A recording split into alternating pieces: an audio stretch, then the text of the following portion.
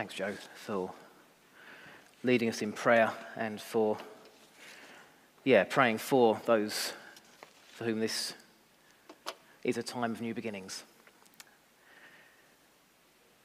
It's reassuring to know that God, even in our uncertainty, knows exactly the path that lies before us and that we can always come to him in prayer. So today isn't quite a new season in terms of the preaching series. Today is the last session on the Beatitudes. And I must say, personally, as I've prepared this series, I've been really challenged, and I've learned a lot about the Beatitudes in the reading around the subject and the research that I've done. And I hope that that's come across, and I hope that you've maybe been challenged and certainly learnt something new about the Beatitudes and these really precious instructions and statements that Jesus made. Each and every one of them has a depth, a depth that goes far beyond what we've explored in this series, a depth that theologians have been mining for generation after generation, and that process will continue as God reveals, slowly but surely, his character to us through his word. So, as we come to the end of this series, we finish up by looking, whereas previous weeks we've looked at verse by verse, we actually cover 3 verses this week. But it's not 3 commandments, it's not 3 Beatitudes. It's not a rush job to get the series done. It's a series of statements which are all linked together. And they remind us about the reality of the world in which we live. So you'll see that the title of this sermon, every week we've had "be" and the word in brackets has been slightly different. And this week the word is Jesus. Now, I'm not suggesting that on the back of this series we can all go out there and be Jesus. It would take a lot more than a preaching series to achieve that, and indeed none of us will achieve that level of perfection this side of the grave. But hopefully, as we've gone through the Beatitudes, as we've gone through this series, we've been reminded of what Jesus wants us to be, of who Jesus wants us to be, some of the attributes that he'd like us to demonstrate in our daily lives. And so as we've gone through this process, as we've studied the Beatitudes together, hopefully as a body of believers, but also as individuals as well, we have found ourselves maybe coming closer to Jesus through that process. That's my prayer, and I do hope that in some small way that together we have achieved something of that nature in this series. So where I've put "be Jesus," please don't feel a massive pressure to go out and achieve the unachievable, but please do go out and just remember that we have a calling to live lives as close to his perfect standard as we can achieve. So this week, we go on to the 3 verses we're looking at, verse 10 and 11 and 12 of chapter 5 of Matthew's Gospel, where Jesus says, "Blessed are those who are persecuted because of righteousness, for theirs is the kingdom of heaven. Blessed are you when people insult you, persecute you, and falsely say all kinds of evil against you because of me. Rejoice and be glad, because great is your reward in heaven. For in the same way they persecuted the prophets who were before you."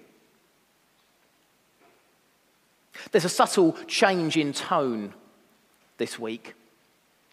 It gets personal. Suddenly it goes from "blessed are" to Jesus talking about you. Blessed are you when people insult you, persecute you, and falsely say all kinds of evil against you because of me. It gets personal. Before this, there hasn't been that personal element. They've been a series of Beatitudes which we can look at and we can study. And if we're not careful, we can have a sort of a distance. Well, that's interesting. What did Jesus mean? Who was he talking about? And we can disassociate ourselves. But we can't do that here. We can't do that when Jesus confronts us with the reality of what the consequences of living a life which reflects the Beatitudes will look like.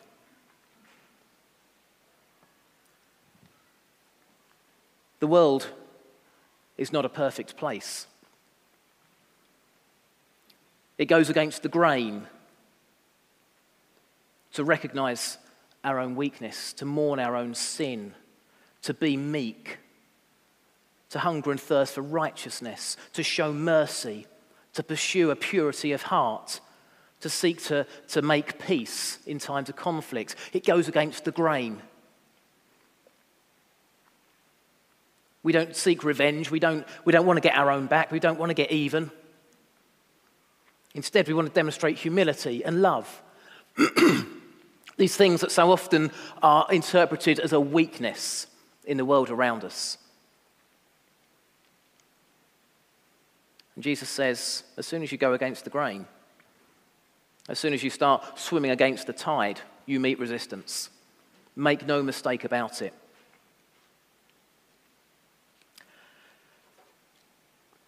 It's interesting, isn't it?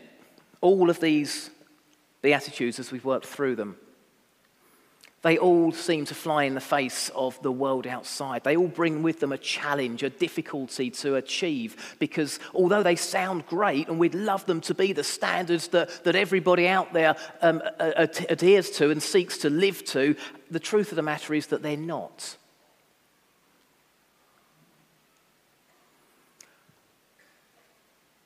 A few years ago, we had a family holiday. We went to see some friends of ours who live out in America. And while we were there, they were really, really generous to us. They took us to Niagara Falls, and we stayed a night in a hotel overlooking the falls. And floor-to-ceiling windows, it was spectacular. It was amazing. And I remember sitting in that suite in quite a nice hotel, looking at the thickness of the towels. You can always tell a good hotel by the thickness of the towels, can't you?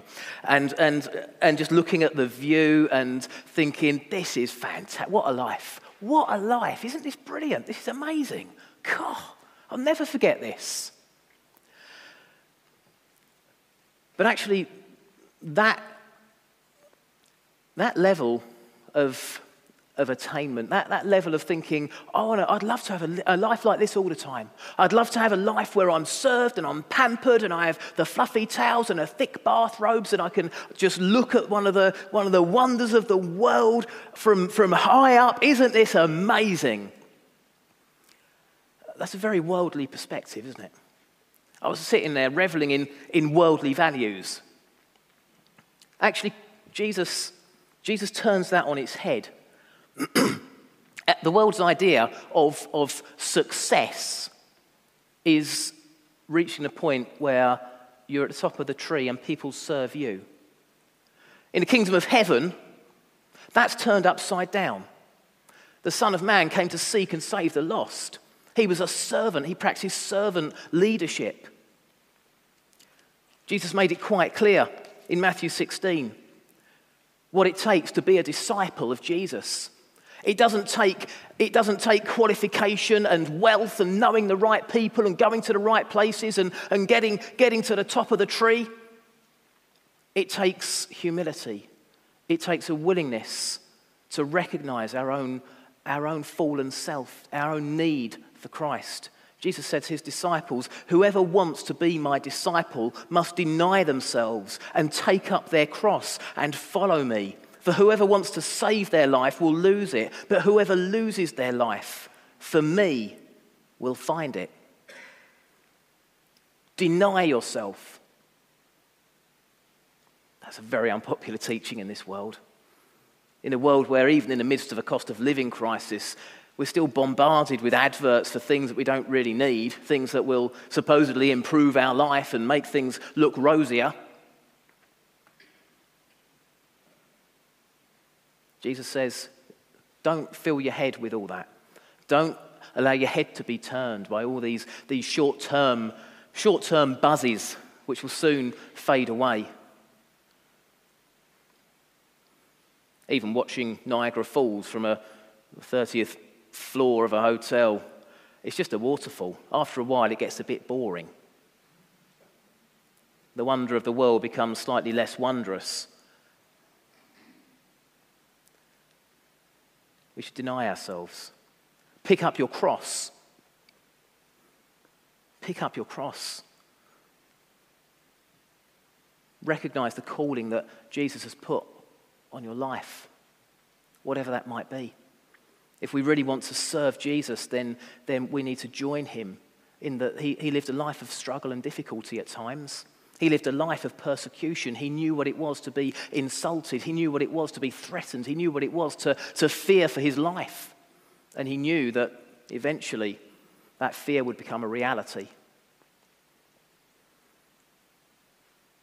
Now we trust that we won't be pushed to that point, to the point of being crucified for our faith. But there are places in the world where that happens. There are places in the world today where to refuse to deny one's faith is a death sentence. That's a severe level of persecution, but I bet there are many people in this church who have experienced persecution for their faith. Whether it goes from the snide comments that in isolation mean very little but over time grind you down, or whether it's being denied a job opportunity, whether it's being ostracized by a group of friends. Jesus says, take up your cross, follow me. Follow him along the path that he has set before us. And then he says, prepare to die. Prepare to die. This is not a sort of a murderous threat. Prepare to die. This is Jesus saying, be prepared to die to your old self. Be prepared to put aside all of the values that you held, all the desires, the ambition. Be prepared to give that up for me. If you want to truly follow me, then put me at front and center of your life. And then all those other things, I'll take care of them. There's nothing wrong with being ambitious so long as ambition doesn't push Jesus out of the center of our life. There's nothing wrong with wanting a comfortable life and nice things, but we've got to be prepared to put Jesus front and center of our lives, and we've got to be prepared that he might not lead us down the path that we'd like to be led down. He might lead us down a path of difficulty, but we know that if we're in the presence of him, then we can deal with persecution. We can deal with the insults. We can deal with the being ostracized because Jesus is the center of our lives.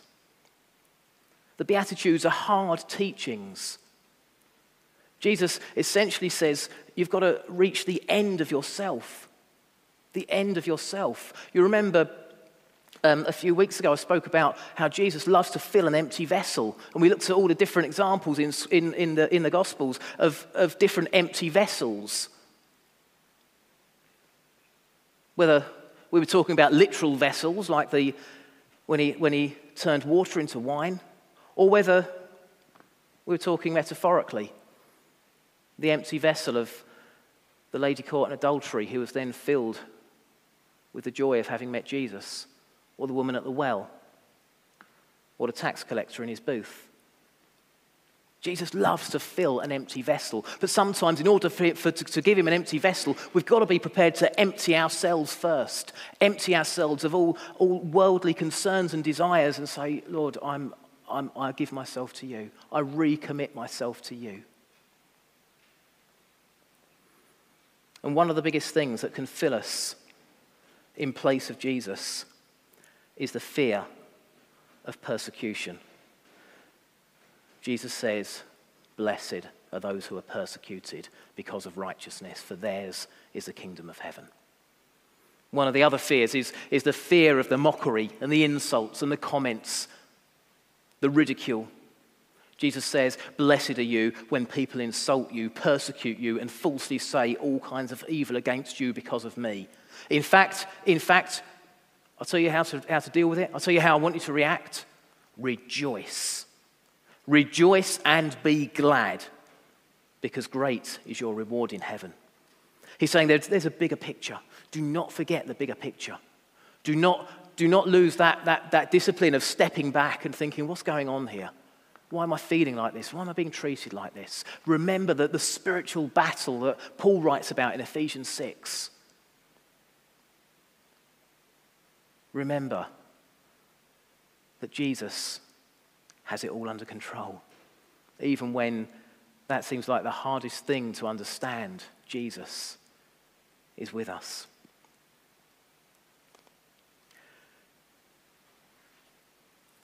Jesus set us the example of living the Beatitudes.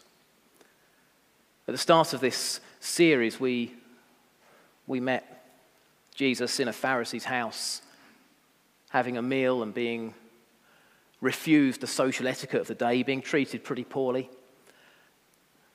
And you'll remember a lady comes in. Most people describe her as a prostitute. And she walks into the room, and the Pharisees are very uncomfortable. And she kneels down at Jesus' feet. And she is sobbing so much that her tears cover his feet. And she washes his feet. This was the role of a servant. She was submitting herself to Jesus' authority. She was recognizing him as her master. And she uses her hair to dry his feet, and then she pours the very, very precious oil, the perfume that she has in a vessel around her neck. She pours it on his feet. She anoints his feet. It's a wonderful moment. It's a beautiful moment, and it changes the life of that lady. But in John 13, we see a very similar scene. Only this time there's not a prostitute washing Jesus' feet. It's something very different. Jesus and his disciples are gathered in an upper room in Jerusalem just before they share together what we're going to be remembering when we have communion later on this morning. And we're told Jesus knew that the Father had put all things under his power and that he had come from God and was returning to God. Jesus knew exactly what was about to happen, what the future held. He knew every detail. Jesus had every right at this moment to be dwelling in self-pity, to be hatching an escape plan perhaps, to be focusing on his own problems in life. And boy, they were problems. They were problems. But instead, he got up from the meal, took off his outer clothing, and wrapped a towel around his waist. After that, he poured water into a basin and began to wash his disciples' feet, drying them with a towel that was wrapped around him. So just when Jesus could have been at his lowest ebb, he doesn't stop serving those around him. He's not afraid to get his hands dirty in one of the most unpleasant ways that we can think. Jesus served his disciples. He washed the feet of his disciples rather than dwelling on his own problems. When he came to Simon Peter, he said, "Lord, are you going to wash my feet?"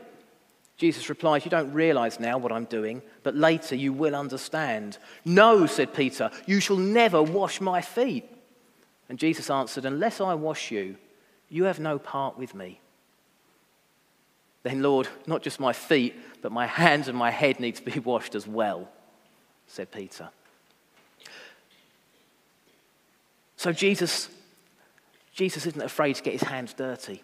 Jesus isn't afraid to take on the role of a servant. Presumably there weren't servants around in the room at that time, and Jesus looked around and he didn't go and try and find a servant. He didn't insist that one of his disciples do it. He didn't say, "Judas, we both know what's going on here. This is the least you can do for me." No, he didn't do any of that. He takes on the role. You see, rather than sitting in the hotel room being pampered and thinking, "Hey, aren't I great?" Jesus looks at those around him and thinks, "Hey, aren't these great? Aren't these great? I love these people. How can I serve them? I know. There's no servant here to wash their feet. They've been traveling. I'm going to do it." And he does it. He's motivated by love. He's not motivated by the anger and the frustration of everything that's going on around him. He's motivated by his love for the individual because he loves God and he loves his neighbour. His disciples were the ones who have been with him step by step throughout his ministry. They've been through thick and thin. They've been loyal. He loved them. But he knew that for a lot of them, they were still on their journey of understanding. They hadn't quite got to the point where they could properly understand. They hadn't seen the resurrected Christ, but they'd put their faith in him. He loved them.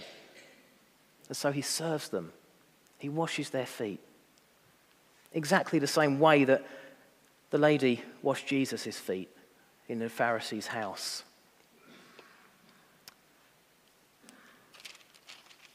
Later on in the same scene, Jesus says, if the world hates you, keep in mind that it hated me first.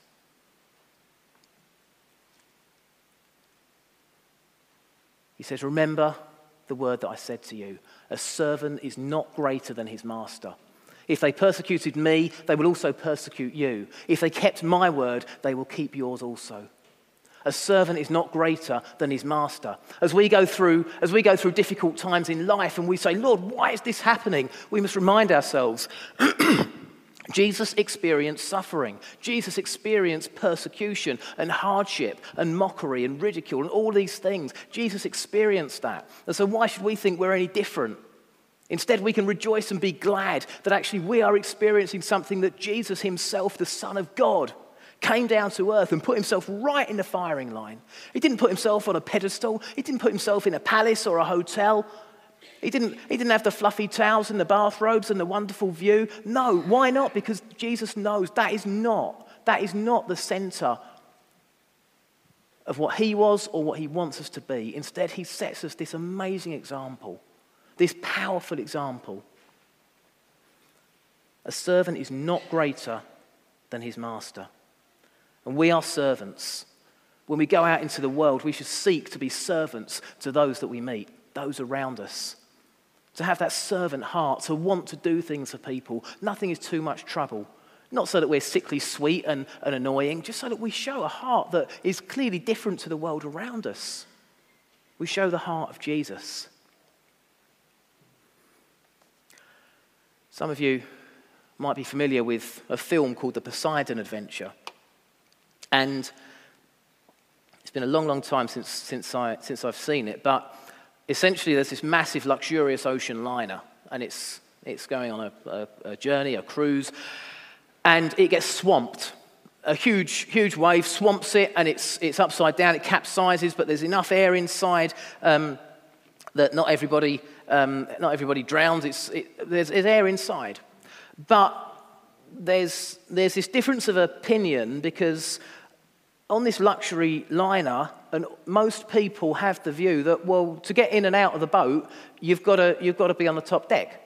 That's the way it normally is, because they're thinking, well, that's how I got on. I need to swim down. I need to swim down and work my way deeper and deeper and deeper and deeper until I get to the top deck, and then I can get out. And so there's this time where people are trying to do that. And of course, the harder they try to fight to get to the top deck, which was the most luxurious deck where the best cabins were and everything, they're working and working and working to try and get there. But of course, they're getting further and further and further away from being saved. And the other group of people who say, no, things are different. We're upside down. We need to head to the bottom of the boat because the bottom is now the top and the top is now the bottom. And so they make their way what would have been down into the kitchens and then through the engine rooms and the storage areas and all the dark, dingy, smelly, horrible underbelly of the ship, the places where passengers would never normally go. And they get to the hull and they bang on the hull and it's like a drum, and eventually rescuers come and cut them out. And if you haven't seen it, apologies for having just spoilt it entirely. But you see, the point is that there's this group of people who despite looking at the way things have changed in the world, that they still are convinced that we've got to keep getting to the top deck. We've got to fight to get to the top deck, even though the top deck is a death sentence because they drown. Jesus does the same thing with our worldly values. When we come to look at Jesus' approach to life, when we look at the Beatitudes, when we study what he says, we realize that our world has suddenly been hit by this tidal wave of scripture and of teaching and of the reality of God's presence. And if we live a life that is still desperately trying to get to what we once thought was the pinnacle of achievement, the top of the tree, then actually we're desperately trying to get further and further away from Jesus. We're not thinking about being saved anymore. We're just thinking about the top deck. Actually, to get to the point where Jesus saves us, to be saved, we need to recognize that Jesus is cutting a hole in the bottom of the boat. And it's there for us to climb out of. And we have the choice whether we join the group that says, no, follow the ways of the world, come down with me, or whether we follow the group that says, let's go find Jesus. Jesus knew that there would be times when we would find ourselves in the wilderness, wandering desperately, whether we're struggling with debt or with loss or with illness or with loneliness or with any number of things that we might be going through. There might be people right now, right here, who feel that you're in that sort of wilderness, that sort of desert. Well, know this, Jesus was no stranger to the wilderness. He was no stranger to the desert. And he says, never will I leave you or forsake you. Because Jesus loves each and every one of us. He is with us in our lives. He is there through the desert. He's there in a sinking ship. He's there in the luxury hotel suite too. But all the time he's saying, don't get distracted by what's going on around us. You follow me. You follow me. You keep your eyes fixed on me. And if you do that, you will follow the path that I'm leading you down.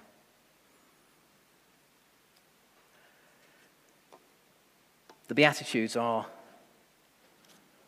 a fundamental foundation of the Christian faith. They give us so much example of the people that Jesus wants us to be. And as we come to the end of this series, we're going to be moving on. We're going to be moving on from Beatitudes, but we're going to be going on to a new series where we look at the desert, where we look at times in Scripture, people or people groups who have been lost in the wilderness, lost in the desert, who have been struggling and hopeless and felt abandoned and lonely.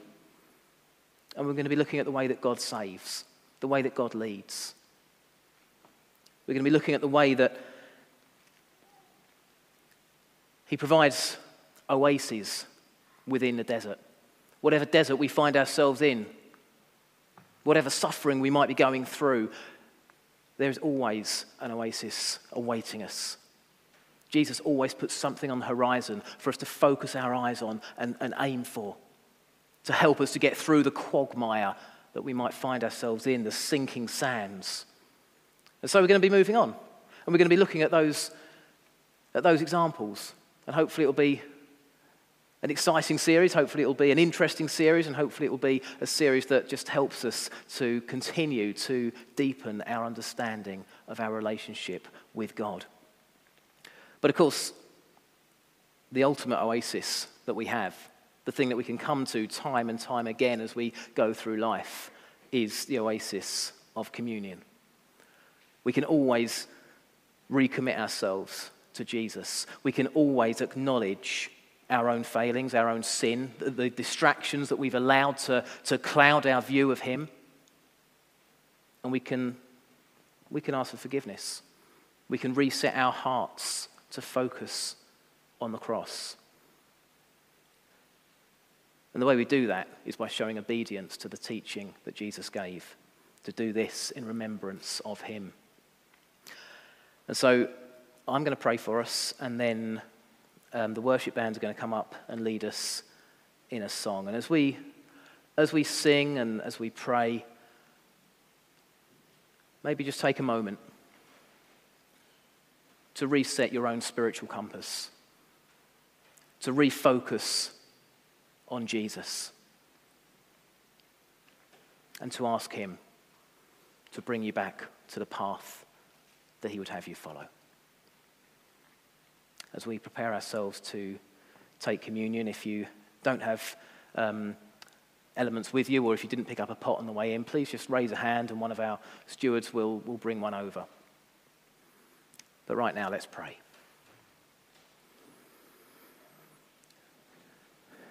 Father God, we thank you for Jesus. We thank you that you sent your Son into this world, not as a prince in a palace, but instead as a babe in a manger. Lord, we thank you for the life that Jesus led.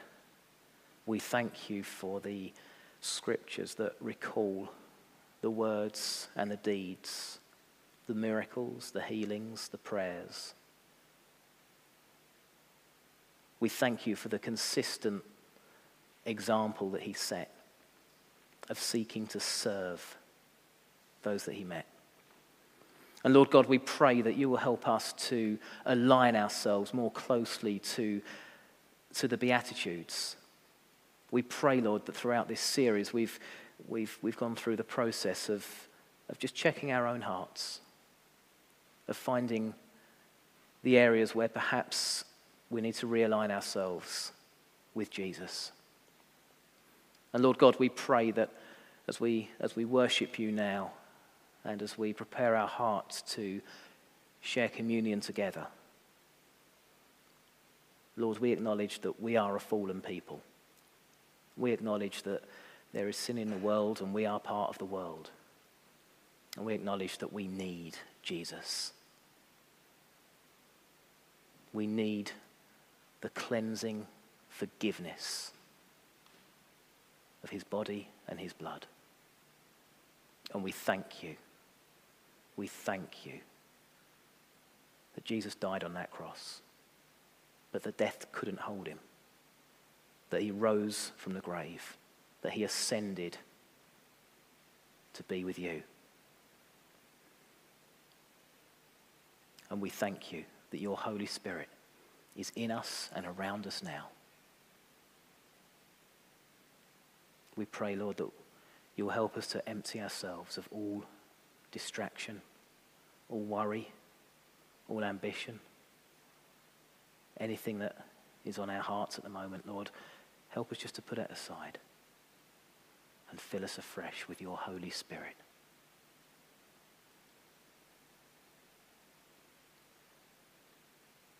Hear us now as we worship your name.